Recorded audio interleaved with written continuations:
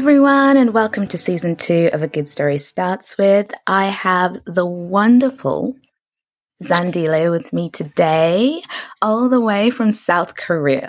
So I am intrigued, Zandi. How are you? How have you been? How did you get to South Korea? Well, I'm good. I've been well. I think I've adjusted well so far. As to how I came here, it's a very long story, but I'll keep it as brief as I can. So my initial interest for coming to South Korea was birthed maybe 6-7 years ago. I met my current best friend at uni in Darwin, and she's Korean. And so, I just got to experience a lot about Korean culture through her and through other friends we made, and I just loved it. And I visited here a couple of years ago, 2018 and 2019, and I just fell in love with the country. It just doesn't feel like a strange place. It just feels like comfortable, like a place I could live in. So I wanted to live here at least a couple of years, and because I speak a bit of Korean, but I want to improve, and I wanted to be like immersed in the culture kind of thing. And the kind of only feasible way for me to come here was to teach English, because you don't really need much except a degree at an approved university, English-speaking country. And what's it called? TESOL certificate, which is like a 12-week course in some places. So yeah, I did that, and I applied. Well, my friend found this current job for me, and it was a bit of a process trying to get out of Australia, because you know how the rules are a bit about leaving the country, but thank God that was not a big issue. So I arrived here last year in August, and yeah, I would say it's really been a blast. That's awesome. That's amazing. Like, because we met in New Zealand, and the reason why we met in New Zealand is because our mums obviously are good friends, and we both grew up in Zimbabwe and stuff like that. How has been moving from Zimbabwe to New Zealand to Australia to South Korea? How is that whole transition? Yeah. I'd say the biggest culture shock for me was, of course, moving from Zimbabwe to New Zealand. I would say, just suddenly being surrounded by people who look different to you and speak differently to you was like, oh, okay. But because we lived in such a out-of-the-way small country town, sort of forced to adjust pretty quickly.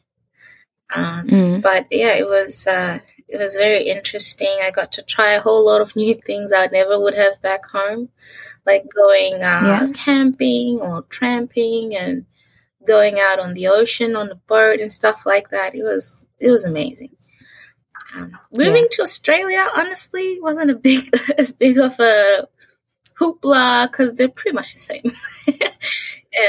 Pretty much. And moving to South Korea, I don't have much of a culture shock, I guess, because I got so used to being around Korean people, and also having learned Korean and how to speak and listen. It's not so difficult to get around and do stuff. So I'd say there's definitely a learning curve here, especially because I'm a teacher. Talking to the kids, it's different for me connecting to them, because I don't have 100%. I don't have a hold of the Korean language 100%. So communicating with them sometimes is just basic, simple things. But they seem to like me, so that's okay. That's always a good time. That's always a good time. Yeah. So I guess my question right now is, if you were to define yourself in terms of like, who are you and whose are you, how would you answer that question? Who am I and whose am I? Well, I guess the second question is easier to answer because I am a Christian. I believe in God. I believe in Jesus. I believe everything the Bible says. And so who I belong to is, of course, I belong to God. Who am I? I guess at the core, I am someone who is a sinner who's been forgiven. How I live my life is actually just due to that, knowing that I have I have a relationship with God. I have been reconciled to Him. That determines how I live my life now. So I would say that that's me at the core. If we're looking at like personality and the things I like and whatnot, I'd say, honestly, I don't know how to describe myself except I'm a bit weird. I find certain things, as I'm not your typical, if we look at a typical African girl who grew up in the West like we did, I would say I'm not typical, maybe.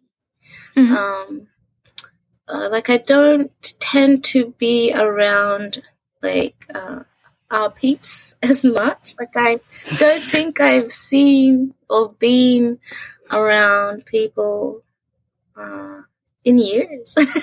I think it's because of where I've lived and the choices I've made. Like obviously I'm here. I'm not going to bump into many Africans here. But yeah. Yeah.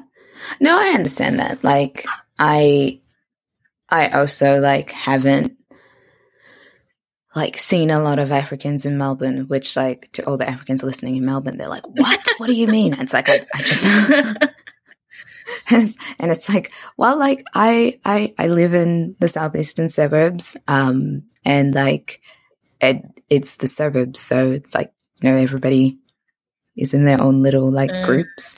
And, because of just like, our family culture, I've just been very suspicious of groups. And it's like we're quite highly individualistic. So the moment somebody is like, hey, let's all hang out in a group together, I'm like, why? Why are we doing that? Like, why must we do that? But I think like there is, when I was in Dunedin, like there was beauty in hanging out with other like African girls who grew up in the West, and being like sharing that like common bond of being like we're different, but that's okay. So I understand what you mean. I think we might have similar like family styles because my family's always done the sort of weird thing, whereas everyone when they moved to Australia seemed to go to Perth or Melbourne. My parents went to a country town in Queensland. And when they first moved Queensland, so it's like my mom is definitely not a social butterfly. So that I think I got that sort of thing from her. But we love our moms and we love our introverts. How? Because the last time I spoke to you when we were in New Zealand, you were at the University of Waikato doing an engineering degree. Yeah. Oh God, so long ago.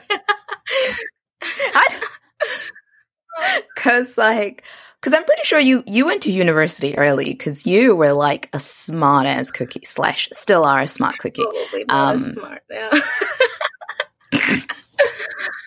Because when did you go to uni? I went to uni. My first year was 2009. I was 17 at the time, but probably not a good decision. I think I should have taken a year off. But that's hindsight for you. Yes, I did my degree I started in Christchurch, but if you remember those earthquakes. Oh, those small rumblings that happened, of course. But after that, I moved to Waikato. And yeah, I studied there, finished, and straight after that, actually moved to Australia. That was in 2013.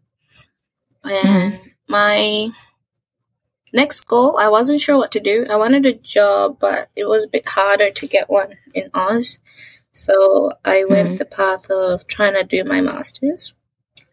And man, it was stress, torture. I still feel like I have trauma from that. I didn't even get to finish because I got to a point where I just couldn't do it anymore. I was like, no, there's no point. I'm not enjoying it. I don't think it's worth the stress I was going through. So I quit, and I thank God, I found a job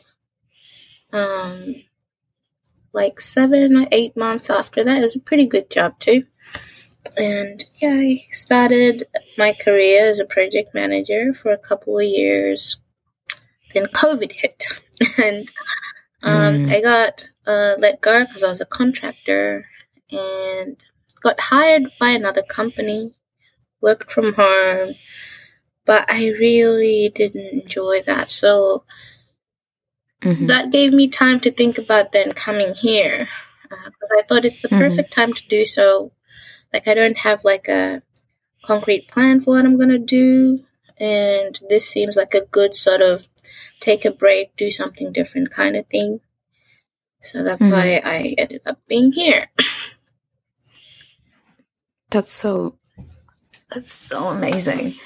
Like, and how's the culture different from South Korea? Because I feel like the things people know most about South Korea is just BTS and K-pop. Yeah, I actually don't even listen to BTS, but I would say the Korean culture is quite similar to our culture, like Zimbabwean, Shona, the culture. It's very, very, very similar. I think that's why I was sort of drawn to it. The way they do have like that respect for elders, that sort of, but I feel like they take things a bit too far when it comes to like age-wise. Like, man, it's a really sensitive thing, like, because you sort of interact with people depending on what is your age. You know, if you're sort of the same age, you it's like your friends, so you can talk in a casual kind of manner. But if they're older than you or younger than you, then there's two tiers to Korean language. There's the polite, sort of high, respectful language, and then there's the casual type. So depending on who you're talking to. So it's quite important, the whole age thing. And hierarchy in workplaces is, man, yeah, it's pretty crazy. Like, they take that very seriously. In a way, I think it's good, but I think most people abuse their power as like seniors or older people. But in terms of like food, man, yes, it's amazing here. Like, bro, I'm out here trying to lose weight, but I feel like I just shot myself in the foot by coming here. Yeah. Because you're sitting there like, oh, what is your favorite, like, South Korean dish? Favorite? Man, that's a hard question. I'd say it's something that I would be able to eat if I was able to eat it every day and wouldn't mind. Is it's kimchi jjigae, kimchi stew. So it's got this. Have you tried kimchi? I'm sure you have. Yes. Kimchi Kimchi is life. I like kimchi. Kimchi is amazing. I love it. I can't have it all the time because I just like it. Man, what's the English word for like inokurowa moyo? Like, it's just like, I get you. Whatever that word is of like, you can't have a lot of it because you just, I don't even know how to describe it. I'm sorry, team, to all my English listeners. Like that's just lost in translation. But that's what happens. I think for me, it's like, because there's so many different types of kimchi, so it's I never get tired of it, or I never get over it. Mm-hmm. So what are you most passionate about, Zandi? Actually, before we go with what you're most passionate about, what does your name mean? My name. So my full name is Zandile. Zandile is, and I hope I don't mess this up. Gosh, if you have any Ndebele listeners there, I might screw this up. Sorry. But from what I know, it's part of a phrase. So Zandile is in Dombi. I have a cousin called Zanele, and it's similar meaning. Similar meaning, sort of meaning like enough girls, or we have enough girls, or it's gosh, how do you explain this in English? My mom or my family has more girls than boys, right? So I am the last girl. So it's sort of like mom was saying, we have a bounty of girls, or we have enough girls, something like that. That's so beautiful. It's like this we've reached the pinnacle. Well, I don't know if my sister would agree to that. Sorry, Bridget. It was her birthday yesterday, actually. Oh, happy belated birthday.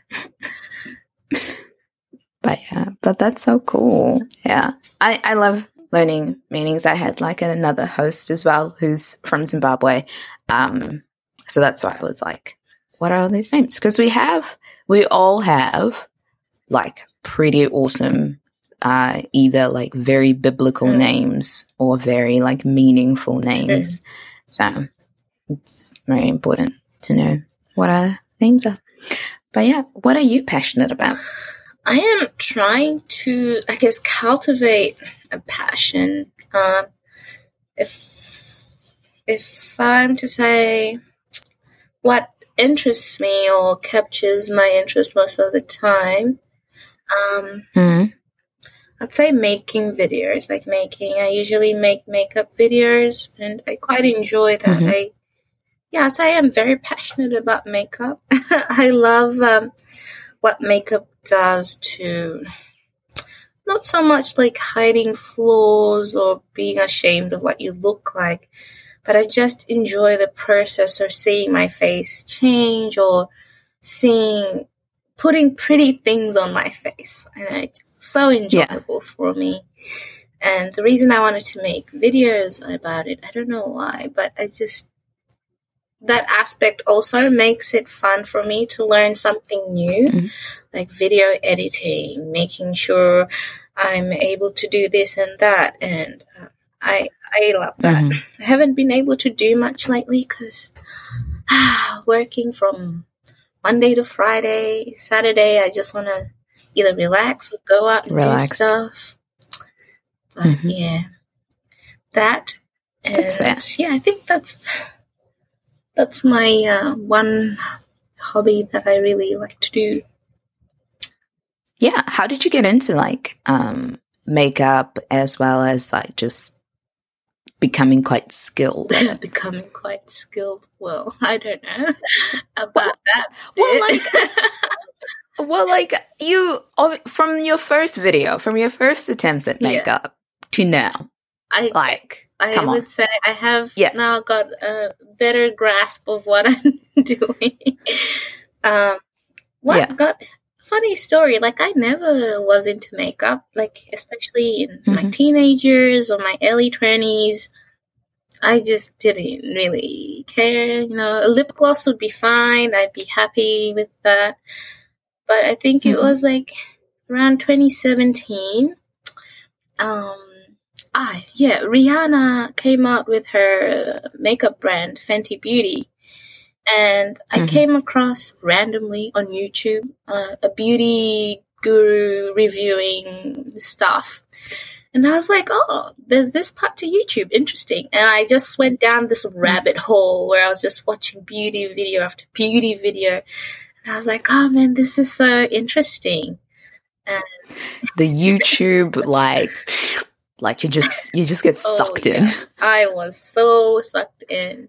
Gosh, I have over a few months, I compiled. I had so much makeup. My mom would be like, please stop buying makeup.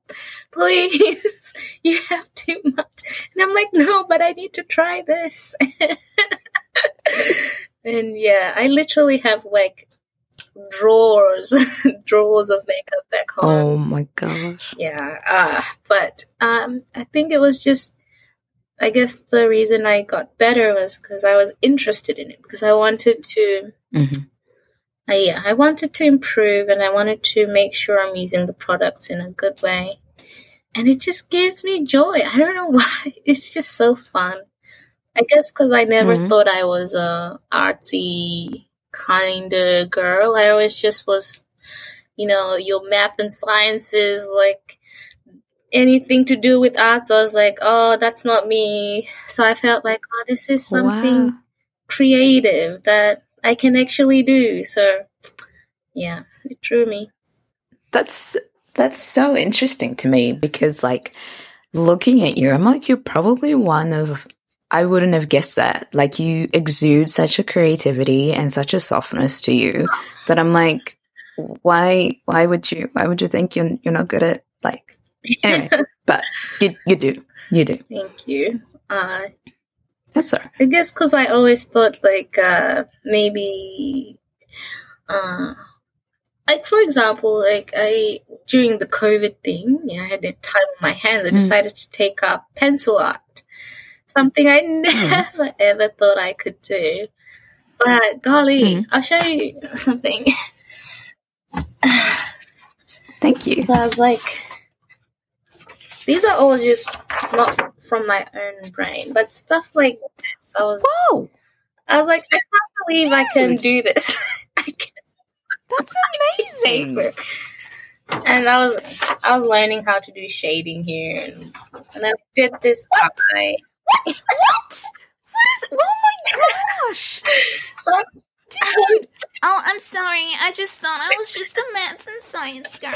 The arts is not for me. No. Sorry. Like, seriously, I never thought I could do this. But then I realized it was all a matter of my thinking. Because I always thought, if you're good at something, you should be able to do it straight away. Like, there shouldn't be a learning curve. So that's why I'm like, why did I always think that? Like, that's such a dumb thing to think. But everything's got a learning curve. Yeah. But those sketches are amazing. Like, totally. You can even have like a mini Etsy shop if you ever wanted to. That's interesting. Good idea. Yeah. Make some money. Yeah, dude, I am all about that. Diversify income, like, try to find other income streams, because at the rate that we're going, like, that is going to be the norm. That's true. Like, there's so much you can do online now, and that's why I'm trying to find my sort of niche. Like, I'm thinking, do I want to really pursue this whole makeup thing to its fullest extent and, like, go all out, or do I want to do something else? So I'm sort of trying to figure out what I want to do in regards to other sources of income. Yeah. And how I need to ask you, how was your what do you call it, your So placement, how did that all go? Yes. My placement was wonderful. I absolutely loved like being at that particular hospital and just learning different things. I made the right decision in terms of like switching careers. I know like the next 3 years are going to be really tough just in terms of like Victoria at the moment has got a staffing crisis within its health sector.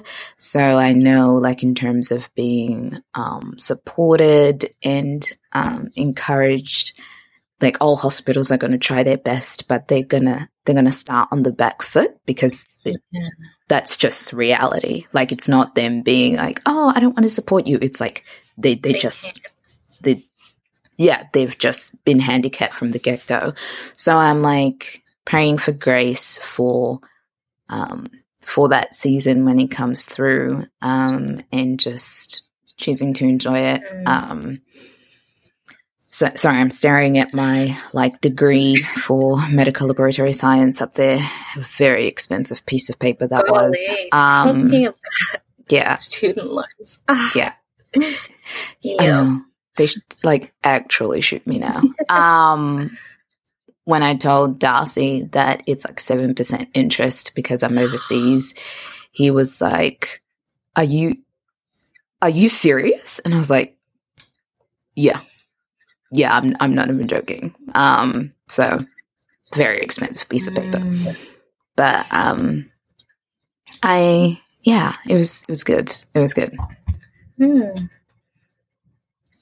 Because your mum's a nurse, eh? Yes, I am surrounded by nurses. It's like, is God trying to tell me to do nursing here? But seriously, my mom, my best friend Hannah, and the other teacher, is an acquaintance. She was a nurse in Australia, but she wanted to take a break. So she came here. Yeah. And it's like, wow, so many nurses around me. Yeah. But like it's a type of career that it's quite flexible in terms of like what you want to specialize in, which I enjoy. It was the reason why I left med-lab science was that I felt like this is it. Like I just come to work and this is going to be my life for the next 30, 40 years. And it wasn't a vibe that I was for. And that was fine. I felt like I could transition before my 30s, and I will have done that when I graduate this year, speaking in hope. But yeah, so it's been interesting. You're graduating, you're getting married. Gosh, there you go. Dude, like legit, I'm entering my 30s with a new name and a new career. Like, nice. Just like, what is this? It's bizarre. It's weird. I wouldn't have thought at like 22 that how old am I? 27. 5. Wow. 22 feels so long ago. I only remember you were so little. Gosh, time has flown. This is crazy. Yeah, man. Like I'm turning 28 this year, and I wouldn't, this is not how I would have pictured 28 being like, but it's actually really beautiful. I don't even know what I envisioned 28 to be like, but it's pretty great. It's pretty great. Wait till you hit 30. Gosh, I hit 30 last year in December, and I'm still like, what is this?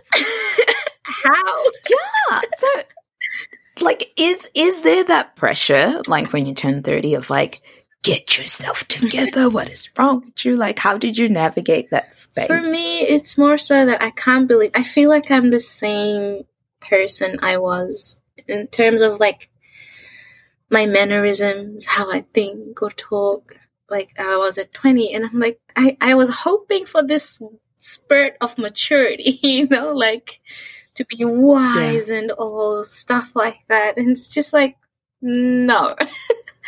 I'm just still the same me. And I'm thinking, will I be like this when I'm 40?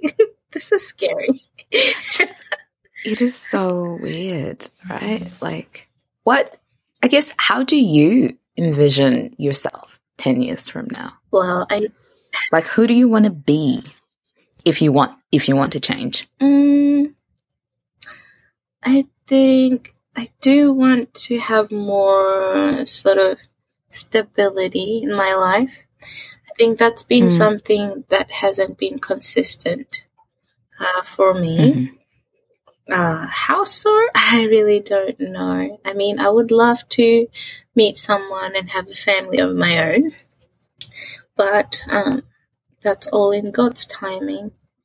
Whereas I don't particularly think I have to have a career of sorts or be successful in that manner, as opposed to what my parents might think.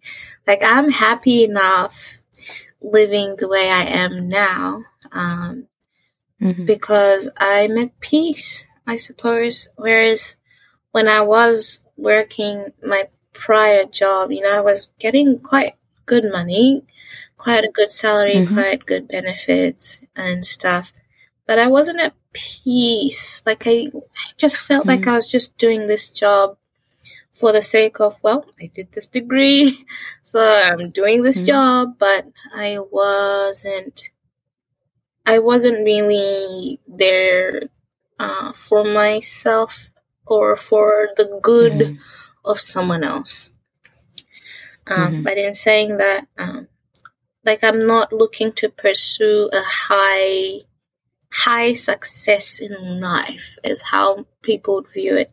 I just want to be comfortable. I want to be, the Korean word is like, 편하게 살고 싶어. So I want to live comfortably and not be too stressed with things, but also being there for others around me and actually living my life, not for myself, but for the sake of others as well. What that looks like, I honestly have absolutely zero idea. I guess I'm flexible in that sense, to the chagrin of my mother. Yeah, my parents just do not understand. I think they really didn't think I was going to come here.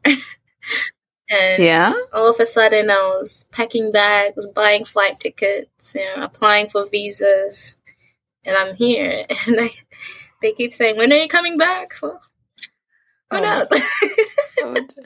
Who knows? Like, oh my, yeah, man. I can imagine African parents being like, yeah. Gotta love them. Gotta love them. That's so cool. Will you ever come back? I will come back, but I'm still trying to figure out because if Australia still has this whole quarantine thing, if you come in and stuff, or they might make it harder for unvaxxed people to come back. I don't know. So it all depends on that. But I do want to come back for a bit and just to see family and friends. I want to live here. I told myself at least 2 years, but gosh, I feel like the first year, well, it's been a couple of months, but I feel like I haven't experienced as much as I wanted to because of COVID. There's restrictions and stuff. It's hard to get around. It's hard to meet new people.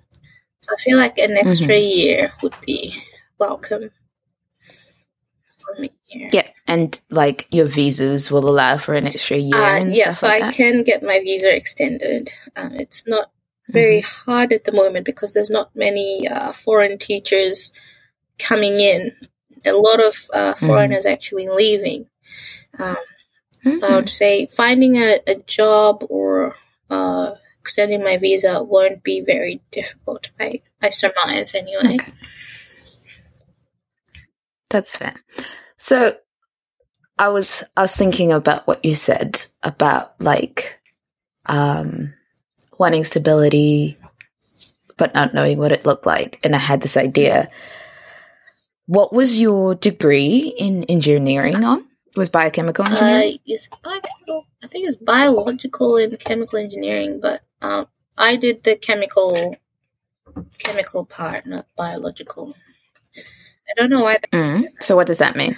What is chemical engineering? I guess, what is chemical engineering? You're basically someone who is, let's say you work in a factory of sorts. You're helping to maintain the equipment there, or you're the one who's making sure that everything runs well. If there's anything to improve with equipment, with materials, you do the calculations, especially because these days there's this whole thing about environmental awareness. You're trying to make the system work in a very environmentally friendly way, making sure there's less waste, or finding better ways of making things. It's a whole thing. It just depends on which industry you decide to go. Yeah. But I actually never worked as an engineer. I went straight to project management. So I was managing engineers, which was kind of funny. How did that go? It was quite weird because the general progression for project managers is they usually start out as engineers or some sort of technical career, and then they progress to project managing. But this job opened up because they were looking specifically for someone who's inexperienced, because there was so much experience on the team. They wanted to sort of pass on that experience to someone. I just so happened to be there, and they gave me the opportunity, and it was great. Like, it was, I mean, it was scary, but gosh, I learned a lot, and I loved that job. Like, if I could have kept that job, that would have been fine. But yeah, unfortunately, COVID. No. Good old COVID. We were just talking before off camera about like how South Korea is dealing with COVID. Would you mind sharing that again? Yes. So South Korea, a bit similar to Australia, but I'd say a bit less stringent, maybe. So there's this. A couple of months ago, they tried this strategy called Living with COVID, where they basically, everything was open. You could go anywhere, do anything. There were no curfews and such, but then the numbers of cases skyrocketed. And then, yes, they would. So they brought back restrictions in the sense now unvaccinated people can't go to gyms, can't go to restaurants or cafes. In groups, if they want to go with the group of vaccinated people, they have to present a negative PCR test, but that only one unvaxxed person can be part of that group. Only up to 6 people can gather in a restaurant. It was 4 until last week. And then they tried to bring in like this Vax Pass thing for like big department stores or malls and like museums and big supermarkets kind of thing to stop the vax going in. But there was a lawsuit, and so the government lost that lawsuit. So, yeah. I can go to the mall. Yay. But that's insane. Yeah. There's also a curfew for restaurants and pubs and places, so they have to be closed by 10 p.m. I don't go out clubbing and stuff, so I don't know if the clubs are also closing at 10. I assume so. A lot of people, I think over 90% of the country is vaccinated. So I don't see the whole point of having the vax passes, because the people who are getting sick are mostly vaxxed. So it's like, well. Yeah, it is an interesting time. it's currently, I don't know what's going on in terms of like the unvaccinated in Victoria because I stopped listening to the news. Very, very good idea. Like, if you need stress-free life, that's where you start. It's been amazing. I paid attention when they were saying like, you know, Novak is in the country, but he's held at the airport, and I was like, oh, what happened with that? And I just assumed it was like, oh, you know, he's gonna play. It's just is what it is. But nope, he got sent back to Serbia, and I was like, huh, this is strange. It was a little bit uncomfortable listening to the minister pretty much exercise quite a lot of like singular powers of like, man, because I was thinking in terms of like the refugees that are currently in Australia whose pleas to be in the country haven't been through court because they don't have Novak Djokovic's money and legal team. And I'm like, man, like, just how long have they been waiting there, and how does that work out? But that was kind of my slant on that. But yeah, it is a very interesting time to be in like Victoria. I think there's a lot of people who've left Victoria. No, that's interesting to hear because yeah. When I go on the Twitter face, don't go on Twitter, man. The cesspool of darkness is what Twitter is. I have never gotten a Twitter account, and I'm never getting a Twitter account. Like, it just seems very. It just seems very, very dark on that side of the internet. So much vitriol. But it just seems like a lot of Victorians are like, good on ya, Dan. Like, they are up for, I guess maybe they represent, like, not many people there, but the fear-mongering has worked, I feel like, in Australia. And many people seem like they are down with whatever the government is proposing or says. And that's interesting. Yeah. That's very interesting to hear from somebody outside of Australia, because within Australia, people are just like straight up tired. They just honestly don't give a shit. They're like, this sucks. And no one is like saying like, oh, Daniel Andrews was too lenient with COVID. I think if those people are saying that, they are a very small minority. Because I remember when COVID season 1 started in 2020, and we all went into lockdown, and everybody was quite compliant in that, because it was the messaging was like, hey, we don't know what's going on, we don't have a lot of data, we don't know, this is the best that we've got, and people were like, that's fair enough, like, we'll comply. And then Victoria had tiered levels of lockdown, where lockdown level 4 was like, you know, you couldn't leave home apart from like 5 reasons. And level 1 was like, you know, social distance, masked and stuff like that. And the case numbers dictated the lockdown tiers that we're in. And we had, in season 1 of lockdown, we had like 50 cases, and it was like lockdown level 1, and everybody was like super proud of like, yeah, we did this. 2021, which was COVID season 64, whatever we're at, Victoria had 5 cases, and the vaccines had been rolled out, and we went straight to lockdown level 4. And I literally was like, wait, what? Like, this, we have all these protective measures, like, what's going on? And I think that was the moment a lot of people started being like, hold up. Like, what's going on? This does not make sense. And like Daniel Andrews would be like, yeah, we're going based on the data, and everybody would be like, okay.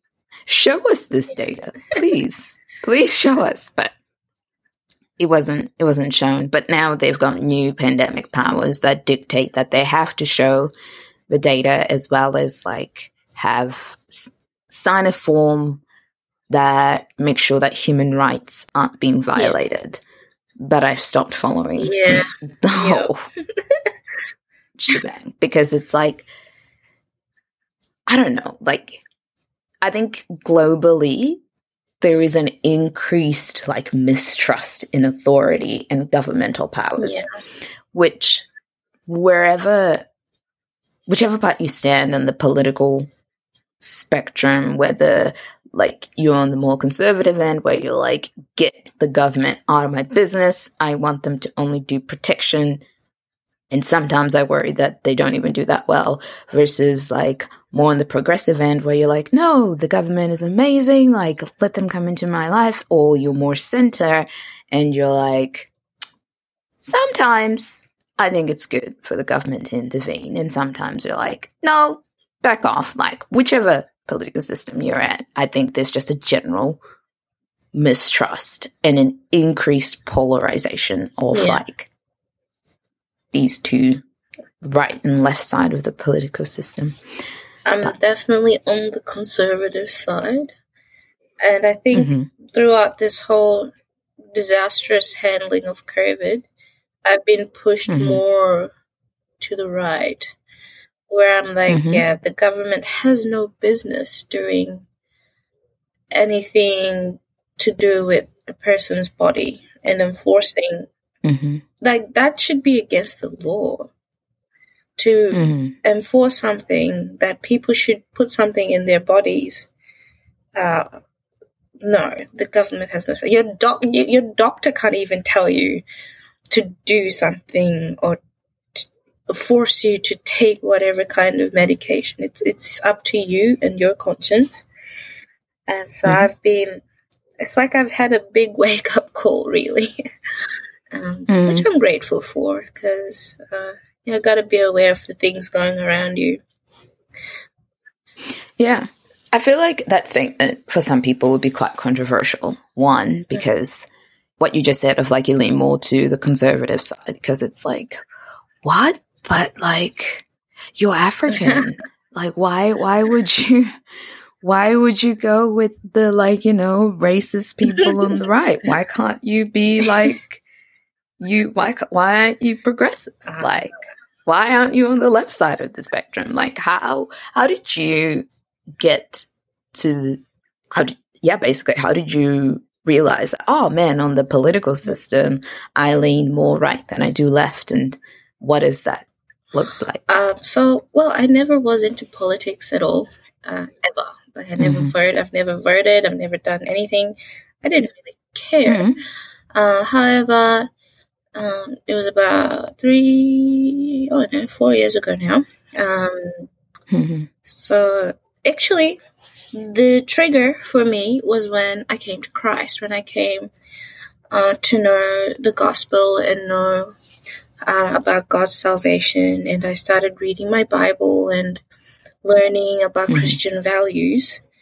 And along that journey, I learned that conservative values tend to fall more in line with Christian values, especially when it comes to the family, how the family structure is very important.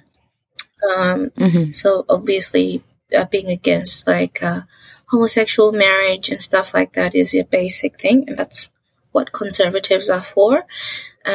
Abortion, obviously, another one, which I am a very, very huge advocate against, the taking of innocent lives.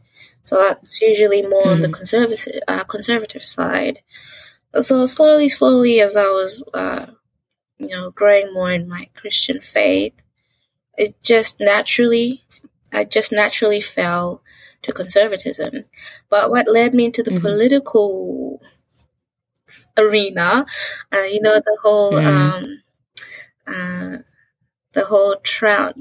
American elections happened. Was it in 2020? Man, Which ones? Trump The Trump versus Biden. Clinton? Trump and Biden.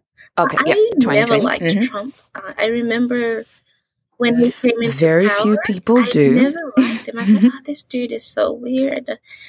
But then I feel like I had a wake-up call around 2020 when I could see how the media manipulated things to make it seem like he'd done or said something, and they don't give the full context. And then they never come back and say, oh, no, sorry, we were wrong. And it was the obvious manipulation that they did of trying to make this man look so horrible and so terrible. But then if you really dug through and did your research, you would see the things he did. And I'm not saying his personality is top-notch, but the way they demonized him to the point where you think he's this evil, racist person who just hates the side of black people or just wants neo-Nazis to rule. It was such an eye-opener for me to how the media can manipulate you. And so I actually stopped watching the news from there. I mean, I tend to go to independent news outlets. I feel like there's more trustworthiness there, but I don't fully trust anyone anymore. So I just realized that there's a narrative, and when there's a narrative that can help propel a political party or agenda, they will manipulate that, as they did with the whole George Floyd thing. Golly, that was just, yeah. That was a lot. Yeah, 2020 was just... 2020 was a lot. Yeah. It was... Because I'm the kind of person when, like, volatile news like that happens, I'm like, man, like, I just like to sit down and think and listen and be like, what's going on? And when the facts... I didn't watch the video of the policeman pretty much like committing manslaughter on George Floyd, because I was like, I just don't think that's dignified. I don't think watching somebody die is something I want to witness. But once what I found interesting when the facts came out of that, you know, George Floyd was had X amount of like criminal records and he was this, that, and that, not really the most upstanding human being on the planet, was the inability on both like right and left political leanings to just look at that objectively and be like, yes, he was not an upstanding human being. Yes, that cop committed manslaughter. Yes, that cop needed to go and like be set in front of a jury of peers and be convicted. Police brutality is a thing that needs to be fixed, and that doesn't happen with defunding the police. You actually have to put more money to put more boundaries and strategies in place for that. Instead of objectively being like, yes, that happens, like one side of the political system made George Floyd into a saint and the other side like was like, oh no, he's a criminal. Like it doesn't matter. And I'm like, no, like you can actually hold those two things in tension of like, yes, he was not an upstanding human being, but he was still a human being who needed to be treated with dignity.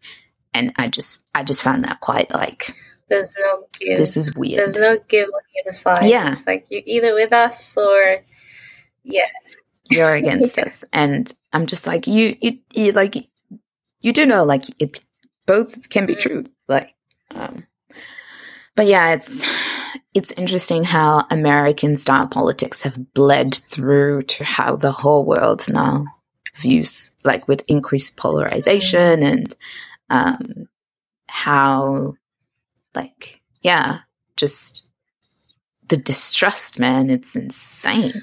Like, for me, I know that, for example, I probably would have been on the progressive side, if not center-leaning, if I hadn't, if I hadn't come to know God. And I just know it because my thoughts at the time were, well, I really had this view that, for example,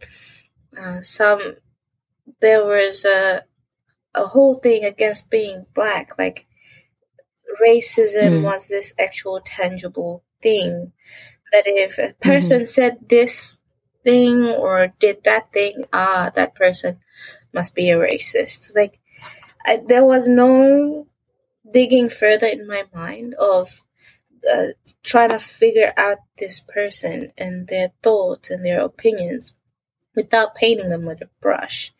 And I find that, to me, it's a disservice, not only to them, but to myself as well, because I stopped myself from getting to know people because they acted a certain way that I thought indicated they had a bias against me, kind of thing.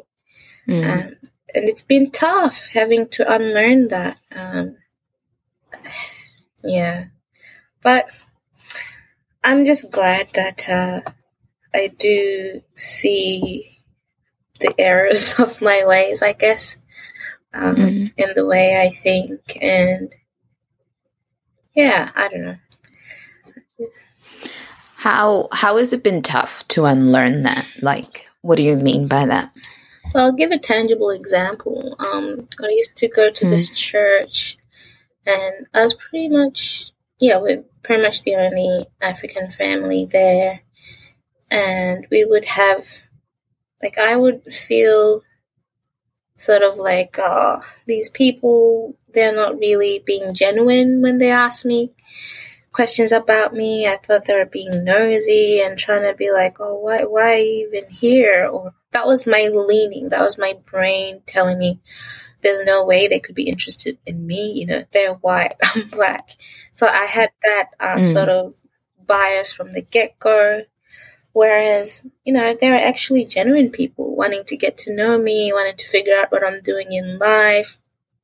But I took it in a way of they're just, you know, trying to get in my business, trying to suss us out and see if we're worthy of their attention, kind of thing. It was a whole lot of them and us kind of thing that I just put on them. And but it's funny because it's in that exact same church that I came to know Christ.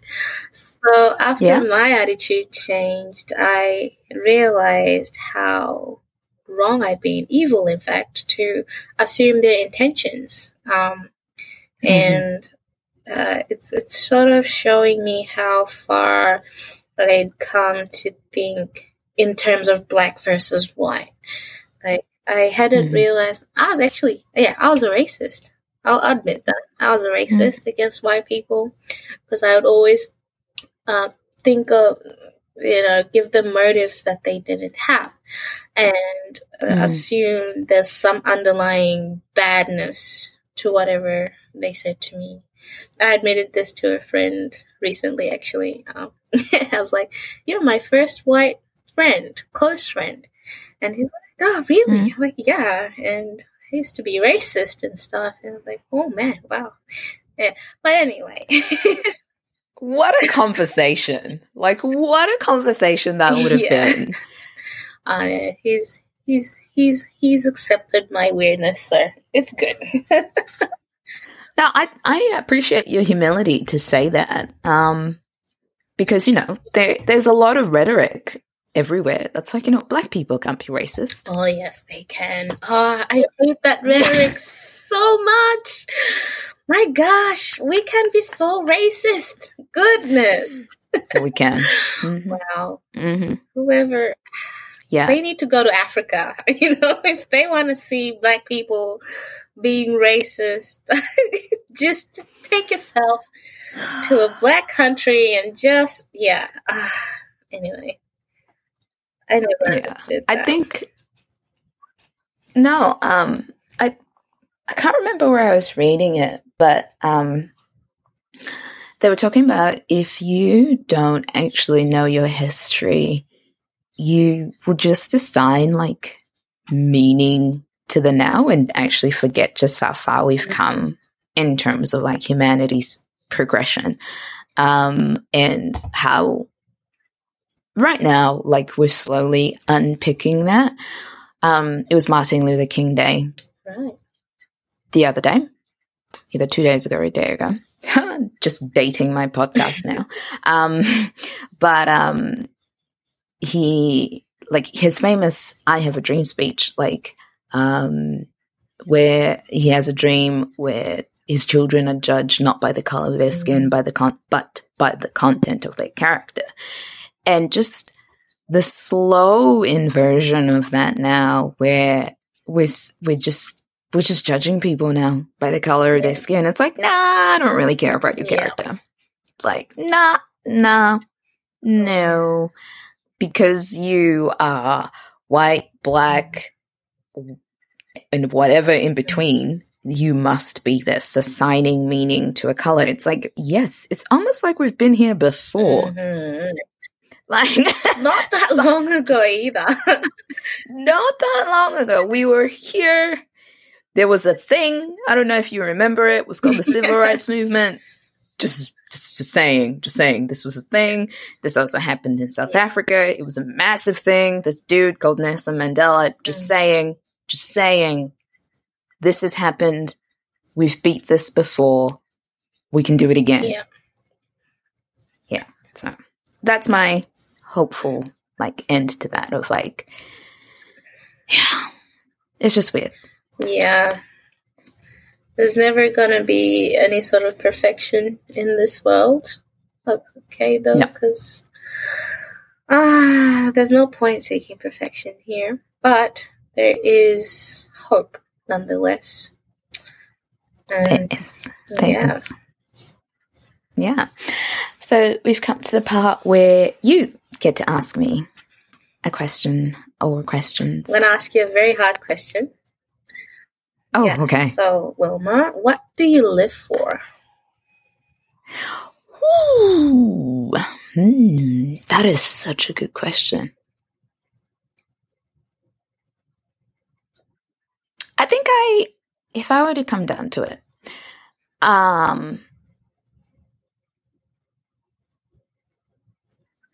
this is an amalgamation of, like, and I'm going to butcher this saying, but, like, of John Piper, Augustine, and the Westminster Abbey Catechism of, like, the chief end of man is to enjoy God. And what I aim to live for is to live a life where, like, I find pleasure and goodness in God and allow Him to redefine what that means, and to color everything what that means. Because I think we live in a world that takes pleasure, divorces it from God, and then, like, runs amok with it. And then when you become born again, because you don't realize that pleasure was always meant to be coupled with God, when you recognize it again, you start thinking, like, oh, this is bad. Like, Christianity is just meant to be this, like, stoic, like, don't have fun, don't do anything, don't find pleasure in anything. And even the word pleasure, like, people, like, flinch when they hear that, when it's like, actually, it's like at the right hand of God, there are pleasures forevermore. What does it, like, what does it look like to actually sit at the feet of Jesus, to actually look at Him face to face, to hold His hands, and to accept the pleasures that are in God's hand? So that's kind of what I'm, like, molding my life around, and, like, reshaping and rethinking, what does it look like to find pleasure in God?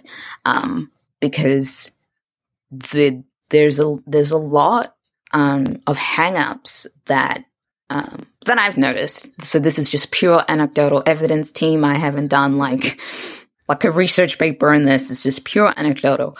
But like what I've noticed is like there's a lot of hang-ups that Christians go through with that of like, no, you can't have fun with God. Like, no, we're meant to be serious all the time. And I'm like, well, like, yes, there's a time and place for seriousness. Don't get me wrong. Holiness is beautiful. But what if holiness is also pleasurable?